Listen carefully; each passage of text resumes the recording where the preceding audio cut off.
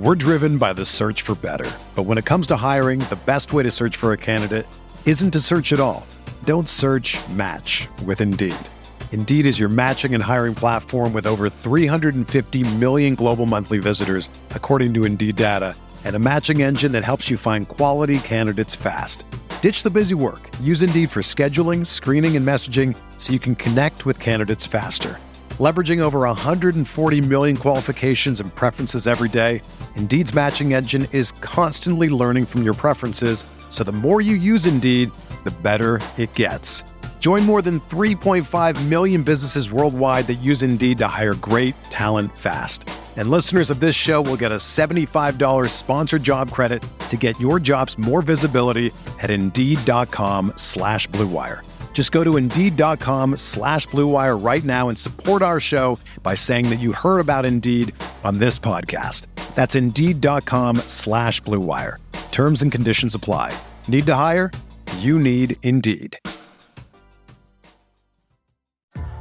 What's up, y'all? It's Drewski, and I've teamed up with Mountain Dew to produce a hilarious new basketball podcast called The Dew Zone with Drewski. Learn the backstories of your favorite ballers and celebrities like Jamal Murray. Did you have like a favorite team? Was it the Raptors at the time or no? Was the Raptors even started around that time? Come on, bro. I ain't that old, fam. You talking like I'm 50. Taylor Rooks, Asia Wilson, and many more. You won't want to miss this. Listen to The Dew Zone with Drewski on Apple Podcasts, Spotify, and wherever you listen to podcasts.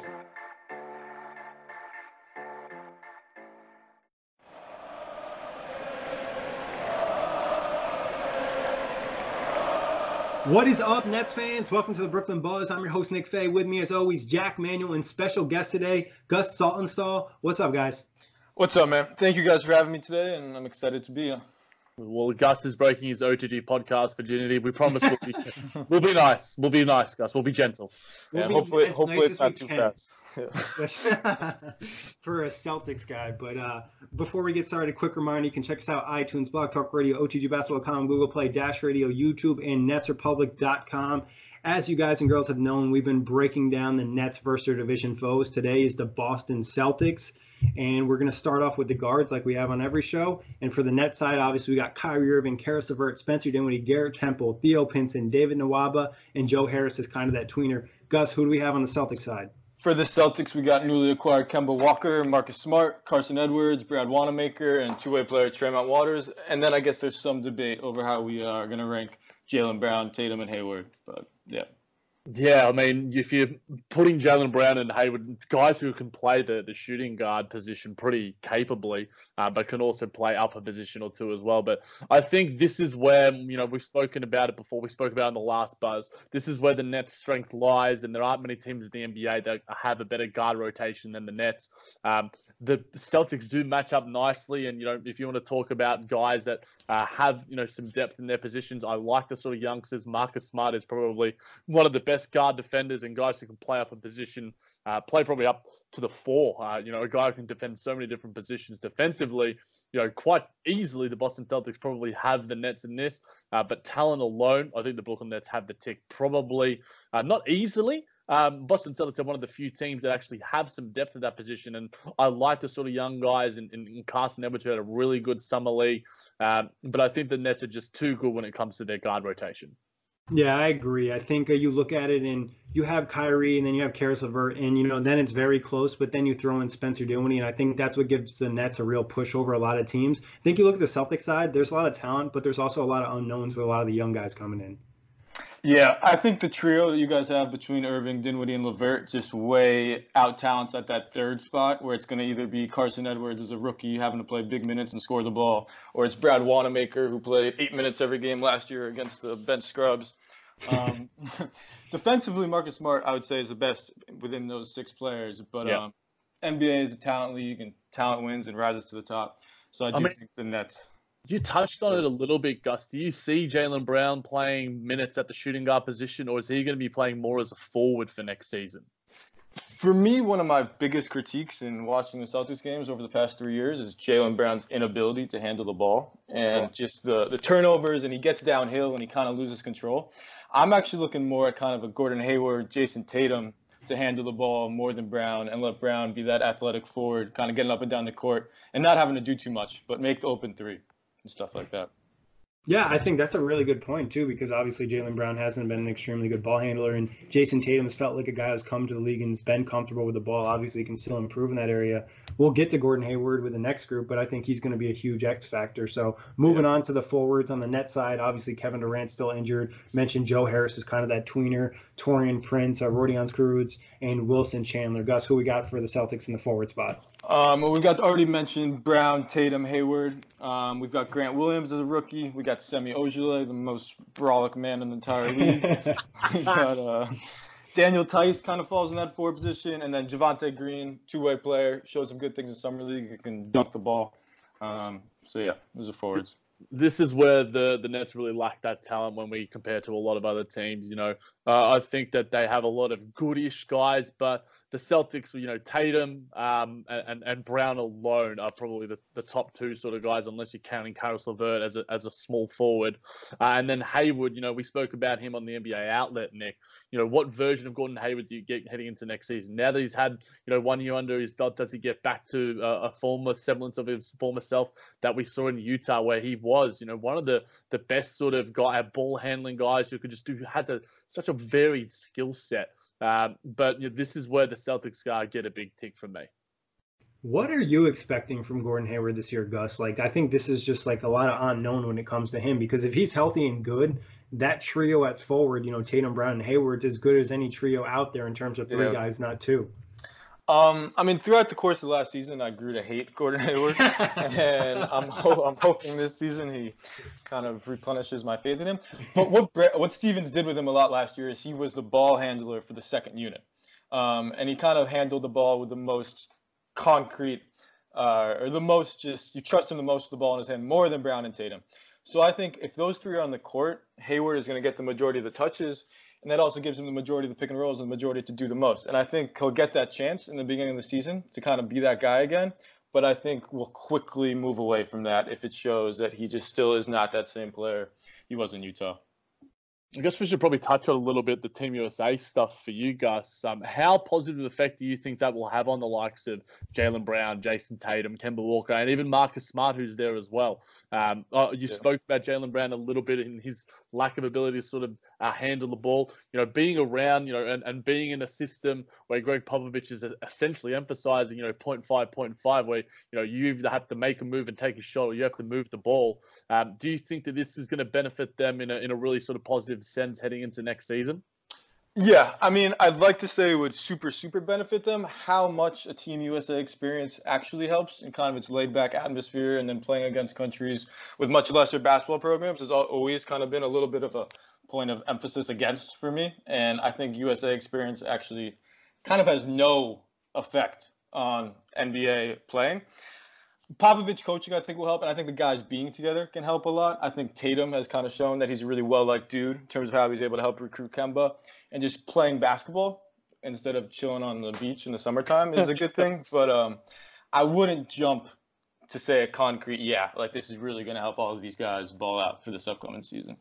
Yeah, I think like you kind of hinted at, Gus, it helps more from a chemistry perspective than it does from an actual on-the-court perspective. So obviously it's going to be interesting. Do you think Ojeleye is going to get more minutes this year, and do you think Grant Williams is going to see minutes as a rookie?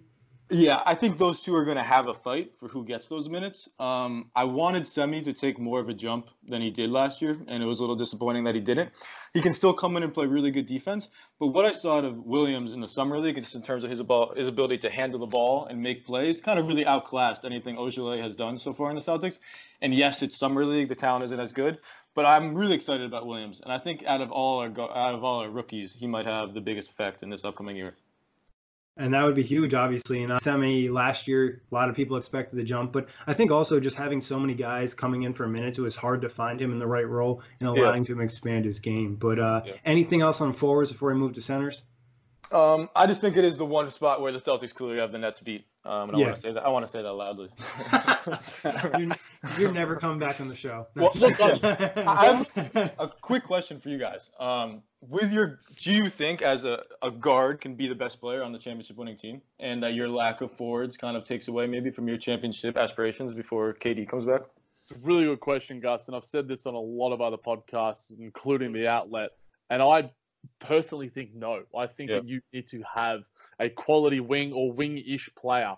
And I don't think that Kyrie Irving, if he's your best player heading into next season, the Nets are going to be a championship team. You need to have Kevin Durant, Kawhi Leonard. You need to have LeBron James. That is the modern NBA essentially. You need to have a superstar wing or in that sort of realm. I don't think that Kyrie Irving can be the number one sort of guy, but he can be the perfect number two. He's proven that in the past. But as a general sort of NBA ethos that I sort of hold, it sort of rings true. I think that you need to have a superstar wing. And I mean, maybe, the Philadelphia 76ers break the mold with a guy like Joel Embiid. That could really sort of change. And, with Nikola Jokic as well, maybe the big man is the new sort of mold that we have to look towards. But for me, you need to have a superstar wing because the game just demands it. Yeah, I think Jack's pretty much spot on here. I think there's a couple outliers. The Sixers could be that. Golden State, before they acquired KD, didn't have that, but they had Andre Iguodala, who was really good and could defend that position. I think the Nets just don't have enough talent there. Even if it wasn't KD and it was some other guy, there could be a possibility if he was a really good small forward, like a top 5 type player. But without that, I think you can't really make that championship run. So it's going to be important for a lot of the other guys to make a jump this year, but I don't think they'll be able to jump high enough to that level. Yeah, I think I totally agree with everything you guys just said. Moving on to the center spot, we got on the Nets side Jarrett Allen, DeAndre Jordan, and Nick Claxton. Who we got on Boston side? We've got Robert Williams, Enes Kanter, and Taco Fall. I mean, it's Thursday, so it's not necessarily Taco Day. But if we were recording this on a different day, maybe it would be. I think that the Nets have not necessarily, a pretty clear advantage here because, DeAndre Jordan, you could make an argument for him being even better than Enes Kanter. Jarrett Allen as well, I think, despite the fact that Enes Kanter seems to have his lunch pretty consistently dating back to some of his Knicks days. We don't know necessarily what the Time Lord is yet. And Nick Claxton, obviously a rookie as well, how much time he'll get. But I think that ranking, I'll get you guys to sort of rank them. Gus, how would you rank the 3 best centers here with Enes Kanter, DeAndre Jordan, and Jarrett Allen?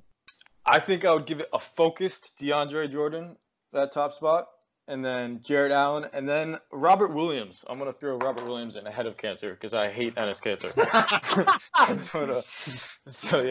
think that's a fair hate. I would understand why someone would dislike Enes Kanter because I can find him really annoying. He does some really good things off the court, don't get me wrong, but he does some things that are just really annoying, and he tries to be that funny kid in class, and he's not. But yeah. I mean, my dislike really stems from his basketball playing, and okay. I'm just hating on a personal level. Yeah, but I appreciate that. Did his run in Portland, that sort of really late season run, endear you at all to him, Gus? Obviously, he played probably the best defense that he's ever played. Was incredibly tough, obviously, playing through that shoulder injury. Does that give you any semblance of hope for him in a Boston Celtics uniform? Yeah, it gave me a semblance because he did put in really good minutes for a winning team. But the thing with Enes Kanter always has been that if you watch him on TV, he passes that test and he scores points and he gets offensive boards. But as soon as you dive into the numbers, it takes a cliff jump. And I did an article on Enes Kanter for Off the Glass, and you actually see that when he's on the court, his team's offense falls drastically, even as much as his defense. So he's not actually giving you that off the bench scoring bonus. If he can kind of bottle this, what he did in Portland in the playoffs, then maybe. But over the course of 82 games, I'm not confident about Enes Kanter's ability to be our starting center. Yeah, I mean, I think one thing you look at instantly is the pick and roll defense, and that's what gets scary, especially if you have a guy that can pick and pop. It's just Kanter's not coming out of the paint, and if he does, he's just not mobile at all. So it seems like it's a lot of pressure for Robert Williams to kind of step up. And I almost like Daniel Tice a little bit than Enes Kanter in certain situations. Could at least Tice can move. Yeah, I'm a big Daniel Tice fan. I think he puts in good minutes almost all the time he plays. Could you see him being their best option at center in closing lineups this season? Yeah, I do. I mean, I think for both of our teams, our center position has the most uncertainty around it, where some people can really step up or really just take a step back. I think Robert Williams will get that chance, and maybe he does have a breakout year. But I'm going to be more confident with Daniel Tice closing out games, especially in the beginning of the season. I think that's a good call by you. Yeah, I mean, and we've seen some good stuff from him. Obviously, he tore his ACL, I think, 2 seasons ago. So it's another year for him to kind of recover and get back in shape. But I'm obviously going to agree with Jack on this, give the Nets the edge here. And the biggest intrigue for the Nets is, what is Jarrett Allen this season? And is DeAndre Jordan going to be focused kind of like Gus hinted at? Yeah. Any other thoughts on the center spot, guys? Yeah, I think that this area is where the Nets sort of have that sort of pretty clear advantage. But, with the center position, you essentially want the sort of guy who can protect the rim a little bit, finish some lobs. You don't necessarily need to have Joel Embiid, Nikola Jokic. But there's a lot of weaknesses, as Gus sort of outlined with Enes Kanter, and the sort of real lack of a sort of really starting quality center that can provide that rim protection and sort of stalwartness that you need to sort of hold the fort down there. Yeah, and I think that what that's going to lead to is Brad Stevens putting out a lot of interesting lineups, and that's kind of a perfect segue because we're going to do coach versus coach. Kenny Atkinson versus Brad Stevens. It's Brad Stevens right now. And I think that just because, we've seen him prove it to an extent.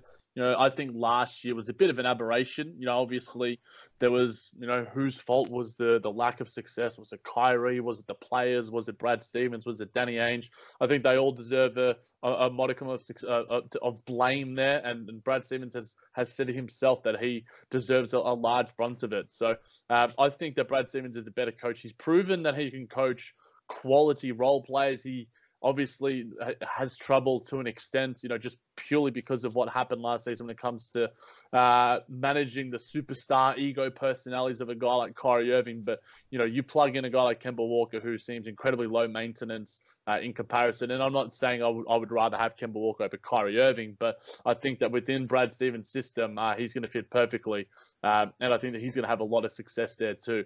Not to say that Kenny Atkinson isn't a great coach. And I think that if he can prove that he can get the best out of Kyrie Irving for 82 games or for however long he's out there on the floor, then he might be able to overtake him. And these teams are going to be pretty close to the standings as well. So I think it's a really close battle right now. But I think Brad Stevens has him on the X's and O's. But these guys are almost they have different sort of philosophies in how they value and what they sort of like to put in terms of the product on both ends of the floor. Yeah, I mean, to add on to that, I think both are really good coaches, some of the top tier in the NBA. I think Brad Stevens has more experience. He's taken a team to the Eastern Conference Finals, almost won it. What he did scheme-wise with Isaiah Thomas, making him an All-NBA player, was wild in and of itself. And his out-of-timeout plays are the things that make me the happiest every Celtics game. So, yeah, I think he's just going to have to prove it this year, that he can take good players with more of a spotlight and win some playoff games. And only time will tell on that front. Yeah, you guys pretty much nailed it. And I think another interesting thing here is their personalities are so different in terms of like how they coach as people. So another thing to keep on, but you guys nailed it with Stevens being the better coach now and Atkinson having a major test this year. But chemistry for each team, how would they compare? Yeah, I mean, the chemistry issue, if we were talking about the last year's Boston Celtics, we certainly would have known about it. But I think that, we touched on the Team USA aspect, and Gus made note of the fact that will really add and really impact their chemistry in a positive sort of manner. They're obviously, on the other end of the scale, the Brooklyn Nets, and Kyrie Irving's been organizing plenty of hangout sessions, heading to some nice restaurants in LA after their workouts. So I think that the budding chemistry is certainly going to be a thing there. But when it comes to the regular season and the dredges of January and March and which team is going to probably have the better chemistry, I think under Brad Stevens in this probably low. At the same time, Jaylen Brown and Jason Tatum, these are guys that are going to be wanting to get their own and make their names in this league. Jaylen Brown looking for a big contract, Jason Tatum looking to reestablish himself as a young star on the rise and a possible all-star. I think that there's areas of chemistry here that could impact negatively on both teams. I think that you take Kyrie Irving as that sort of number one guy in terms of chemistry issues, but it's not to say that the Boston Celtics may not have some issues of their own. Yeah, I mean, for both our squads, we lost our best players. And then we brought in superstars to an extent. So chemistry-wise, it's a very strange place for both of us. I think our biggest loss chemistry-wise is Al Horford leaving, who anchored our defense and was the best man in the world. Team USA-wise, I do think it is hugely important that Kemba's there specifically, and that Kemba is getting time with Jason and Jaylen and Marcus. And that will help more than those three players that have been with the Celtics for a few years really need that time. But yeah, I think it also depends a lot on wins and losses in the beginning of the season. Everything's easier when you're winning. And if for either reason that our teams start out slow, I think those chemistry issues will pop up real quick. Yeah, I think for both teams, like pretty much summing up what you guys said, it's just unknown. Like we really don't know what to expect. There's a lot of new pieces coming in. There's possibilities for going good, possibilities for going bad. But Comparing the offenses, who would have the edge? Offenses. I think you look at the offensive talent overall. I think that the Brooklyn Nets, I think if you have Kyrie Irving, and Spencer Dinwiddie, I think that you've got some really good offensive players. I think that the Nets maybe have the slight edge, but I think that coaching-wise, I think Brad Stevens can instill a really positive offensive scheme that could quite easily make the Boston Celtics a better offensive team when it comes to the ratings and such, because the Nets never have fared well when it comes to offensive and defensive ratings, and I think that they really need to make a step up this season with Coach Kenny and now with the talent on their roster, and hopefully things can all gel well together with the new additions and the guys coming back from last season. But I think the Celtics will be a good offensive team. I think the Nets will be a good offensive team. I think that these teams will probably be around that sort of 10 to 18 sort of range when it comes to the offensive rating. But when we get to defense, I think that's where it's almost a little bit clearer. Yeah, I'm going to argue for the Celtics here, under the pretense that I think a lot of pressure is going to get put on Caris LeVert this season, and he's obviously showed fantastic stretches before. But I'm kind of seeing a mirroring of what happened last year with Jason Tatum, where in the first game of the season, the announcers compared Tatum to Kobe Bryant 12 times, and people kind of kinged him before I think he earned that. And I think even with Off the Glass, we put up a poll a few days ago where best backcourt in the league, Kyrie and Caris, and then compared to guys like Conley and Donovan Mitchell and Dame and McCollum. And I'm just worried that Caris is not going to be this shining light of a Nets offensive talent. And then if you take LeVert's buckets out of that starting lineup, I think the Nets might actually come to struggle offensively a little more than what people are guessing. Yeah, I'm definitely never having Gus back on talking bad about Caris LeVert. I'm just kidding.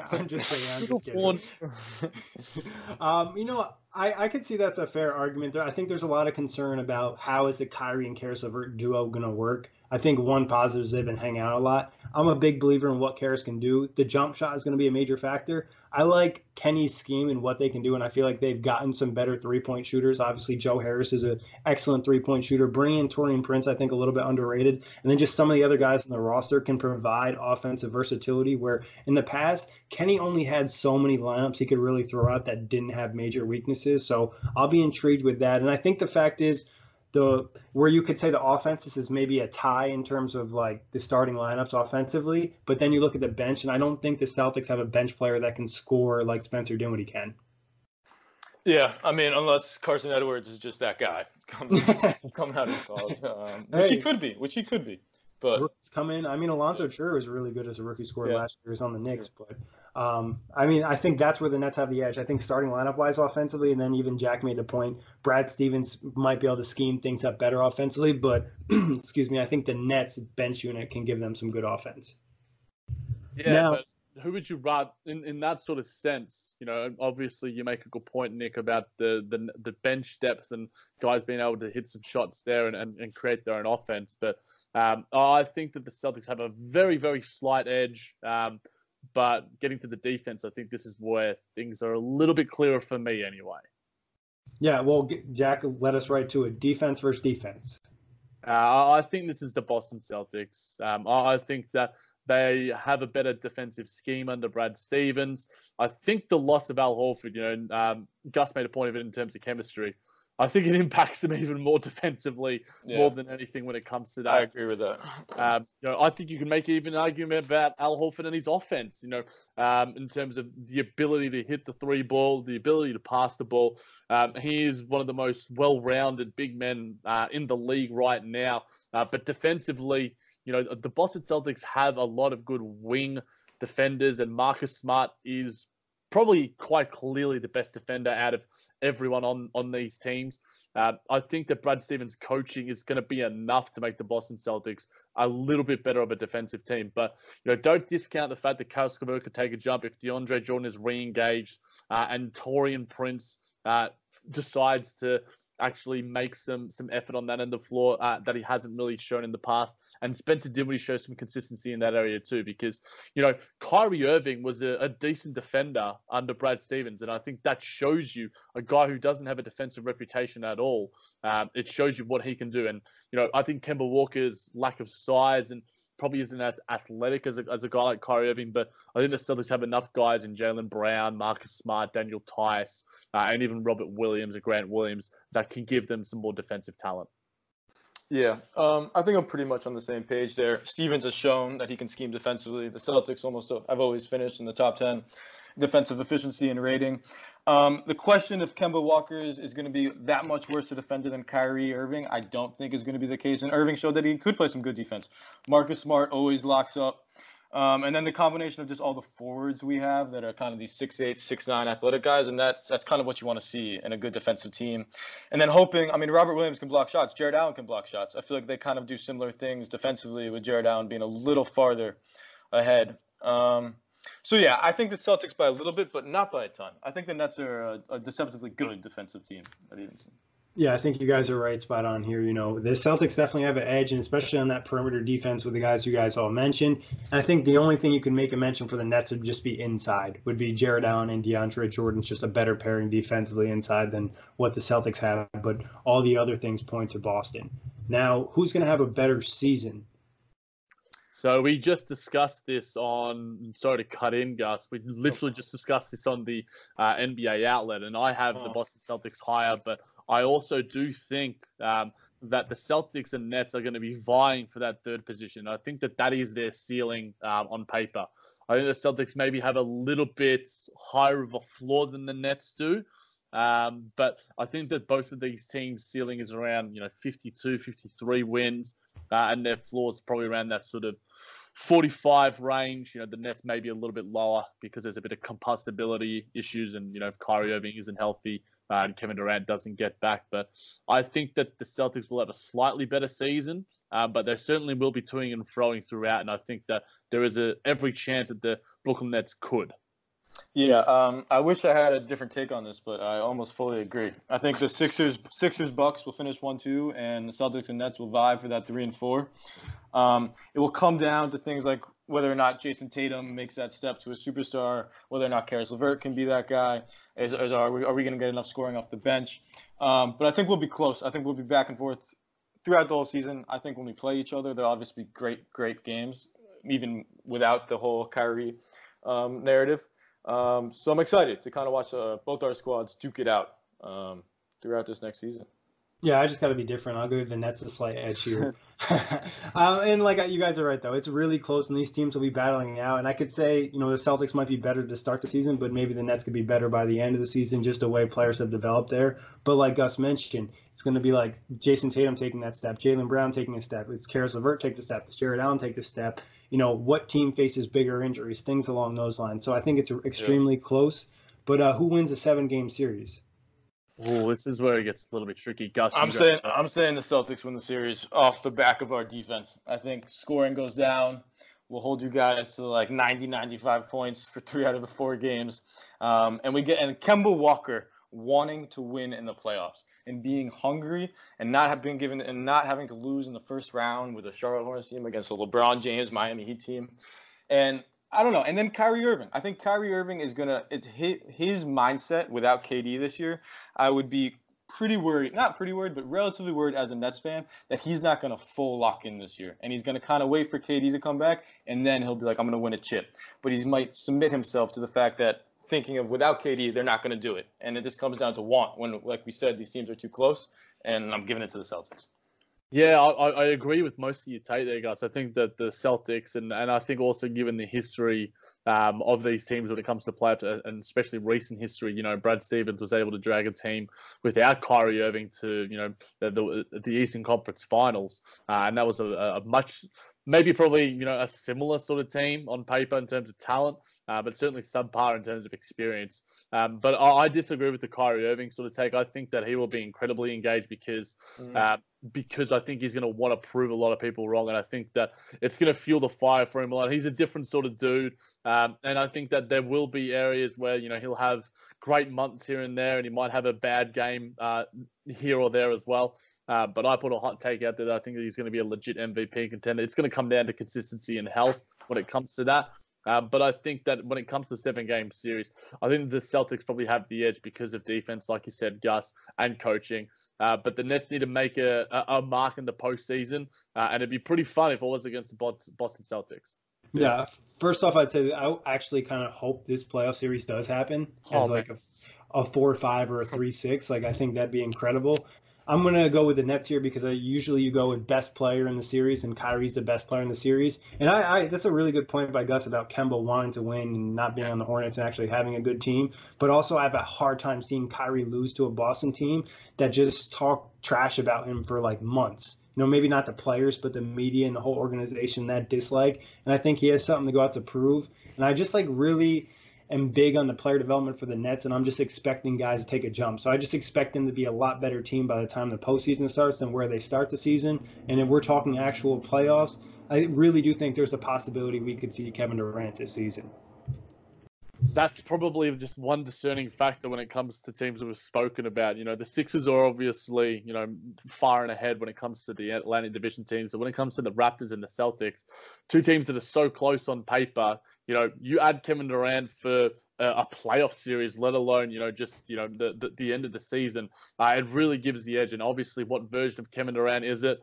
You know, Kevin Durant, if you have Kevin Durant and Kyrie Irving, you have two of the three best players out of the entire series. And yes, Jason Tatum will take a jump, as will Jaylen Brown. And, you know, we could see the best version of Gordon Hayward we've seen in a few seasons too. But Kevin Durant just changes the entire landscape for the Brooklyn Nets team and the Atlantic Division overall. Yeah, I will not argue with KD coming back, changing the whole setup. I think if you guys have KD, you guys are the best team in the league. I think you guys are better than the Clippers and the Lakers. He's back every week. Okay, now taking my co-host spot, I'm going to head back to Australia because I can't compete with that. Well, yeah, I'll stand by it. Hey, I mean, I think it's a fair take because you look at the Nets team construction and adding a player like Kevin Durant, they're already a really good team without him. So adding just one of the best to ever do it would be huge for them. But obviously that's for another day. Ranking the top 5 players between these two teams, we're going to exclude Kevin Durant, obviously, because he's injured. Yeah. So my top 5 would be a Kyrie at 1, a Kemba at 2, a Jason Tatum at 3, a Dinwiddie at 4, and then I'm doing a Jaylen Brown / Caris LeVert at 5 because I like the cop out. full cop out. I'm a fan of it. I'll go very, very similar. I'll go Kyrie Irving, Kemba Walker. I'll go Jason Tatum. I'll go Caris LeVert number 4 and Jaylen Brown number 5. But only because I just don't know what Gordon Hayward is. And I mean, yeah. Gus, I asked Corey about Victor Oladipo because, you know, he's following him on Instagram. He's obviously a keen follower of him. What have we seen in terms of Instagram posts and, you know, anything that's happening with Gordon Hayward? What does he look like? What are your opinions of him? What's the sort of word about Gordon Hayward heading into the 1920 season? Yeah, I mean, the joke in Celtics Twitter world is that there's been no footage of Gordon Hayward playing basketball. And finally, a few days ago, there was that video of him like playing with kids and stuff. I don't mind that. Like, I don't put too much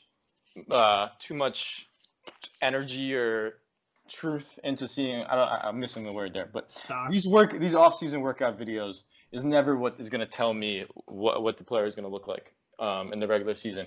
And yeah, Gordon Hayward hasn't been grinding out on the gram, in the gym, getting up jump shots and all that, but that's not really what it's about. And the question just comes down to whether or not he's been taking care of his body and really working for that strength. Because I think when the strength comes back, when he fully believes in himself being strong enough in those legs, that the mental thing will go away. And I mean, if you go back and look at those highlights of Hayward as Jazz All-Star, it's stupid. And it brings the Celtics to a whole nother level of team, I think. Maybe to the top of the Eastern Conference. Yeah. If he's really balling at full form. Yeah, and I think that's just going to be a huge factor for them. And then not even just this season, but moving forward with that contract, like, where's Gordon Hayward at? Yeah. And just to give my list quickly, pretty similar to Jack and yours, Kyrie, Kemba, Tatum, Caris LeVert, Jaylen Brown, and then I'll do a slight cop-out / Spencer Dinwiddie. But any other topics you guys want to talk about Net Celtics-wise? I'll throw this one at Gus because it's from Bill Simmons, and I'll throw this quote at both of you guys because I've got so many people in my mentions. It's gone crazy. On the most recent Bill Simmons pod, Brian Windhorst said that he's not in love with the Nets, and Bill Simmons, responded with a bit of a chuckle. He said, "Me neither. Kyrie, go look at that Bucks series. I don't know why he got a free pass for that, but that was one of the worst performances in the history of Boston sports." Was it that bad, Gus? It was really bad. But what I would say to that is I'm not a huge fan of Bill Simmons, and I'm not a huge fan of Bill Simmons for exactly what he just said there. Because I can bet you Bill Simmons did not watch more than 20 Celtics games through, and he did not watch the whole season. And for as much talk as there was about how Kyrie Irving was this huge hindrance to chemistry and play, if you watch every game every night, Kyrie was balling. Kyrie was bringing it. There was no problem on the floor. Yeah, he had a tough series against a really good Milwaukee team. But if you're going to lock in to a little full 4-game pocket, then it's being irresponsible with your hot takes. So no, I don't think too much should be thought with the Milwaukee series. And I just got a question for you too, Gus. I watched obviously the Milwaukee series. I didn't watch it as in depth, but do you think one reason Kyrie really struggled is because of the lack of other playmakers on Boston? Yeah, for sure. I mean, Milwaukee was a better team. First of all, you're going to struggle when you're going against two rosters that are not as good as each other. And then scoring the ball. I mean, Terry Rozier everyone's been talking about him and all that. Terry Rozier averaged 9 points last year. He was not scoring the ball. He would show stints of playing really well, and he played better the season before that. But, I mean, combine that with Marcus Smart kind of being hurt throughout that, Jason Tatum just really being off. I mean, Jaylen Brown outplayed Tatum throughout all of last year's playoffs. Tatum had a few games where I think he scored 6 points. Nobody was making threes. So Kyrie starts taking kind of these chuck shots that he has to do. And Milwaukee just overpowered him. And then fatigue sets in. The fact that you're down 3-1 sets in. And so, yeah, there were a lot of different factors going against Kyrie. And also touching on what we've talked about, he's a point guard. He's 6'2". He's 6'1". I think it's a lot easier for someone who's 6'8" and looks like LeBron James to you can shrug off a bad shooting game by just getting to the hoop and bullying. But when you're a guard, you can't do that. And I think that's part of the reason why you don't see championship winning teams with best players 6'2", 6'3" point guards. Yeah. Especially when you can just lock him down and you can put a bigger guy on him. It just really makes his life difficult. But Jack, any other questions you want to throw out there? No, I think Gus did pretty damn well on his first Brooklyn Buzz, and when there's some Celtics matchups throughout the season, we'll definitely have to get you back on, homie. Thank you, man. I had a great time, and I appreciate you saying I did a good job. I'll take it. Pleasure having Gus on, except when he says negative things about Karis LeVert. But I'm a Karis LeVert hater. He said that the Nets are the best team in the NBA. I think that makes up for it, despite the fact that you're irrational. It's pretty rational love for Karis LeVert. It's like me and Joe Harris. Again, we didn't have much Joe Harris talk. We didn't talk about Joe Harris. I love Joe Harris. Good. God, we need to turn this into some weird crossover Brooklyn Buzz Celtics. No, actually, probably not the best idea. But we'll have you back on, Gus. We'll have you back on. Well, I appreciate that. Gus, great having you on. And obviously, big thanks to everybody who's taking to the show on iTunes, Blog Talk Radio, OTGBasketball.com, Google Play, Dash Radio, or NetsRepublic.com. Sugar Ray Leonard, Roberto Duran, Marvelous Marvin Hagler, and Thomas Hearns. Legends, whose four-way rivalry defined one of the greatest eras in boxing history.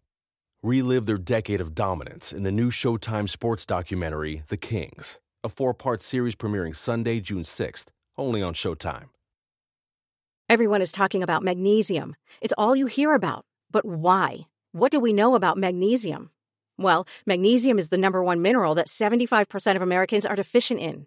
If you are a woman over 35, magnesium will help you rediscover balance, energy, and vitality. Magnesium supports more than 300 enzymatic reactions in your body, including those involved in hormonal balance. From functional medicine doctors to mental well-being and female hormone experts, we all know that magnesium is the one mineral to improve all aspects of well-being and health. But which one? Magnesium Breakthrough from Bioptimizers, the trusted choice recommended by leading experts with 7 best-absorbed forms of magnesium to ensure your body receives the support it needs for overall well-being. Go to bioptimizers.com/balance today and use code BALANCE10 for 10% off. Support your journey to wellness at bioptimizers.com/balance. Magnesium Breakthrough from Bioptimizers, your foundation to optimal health and vitality.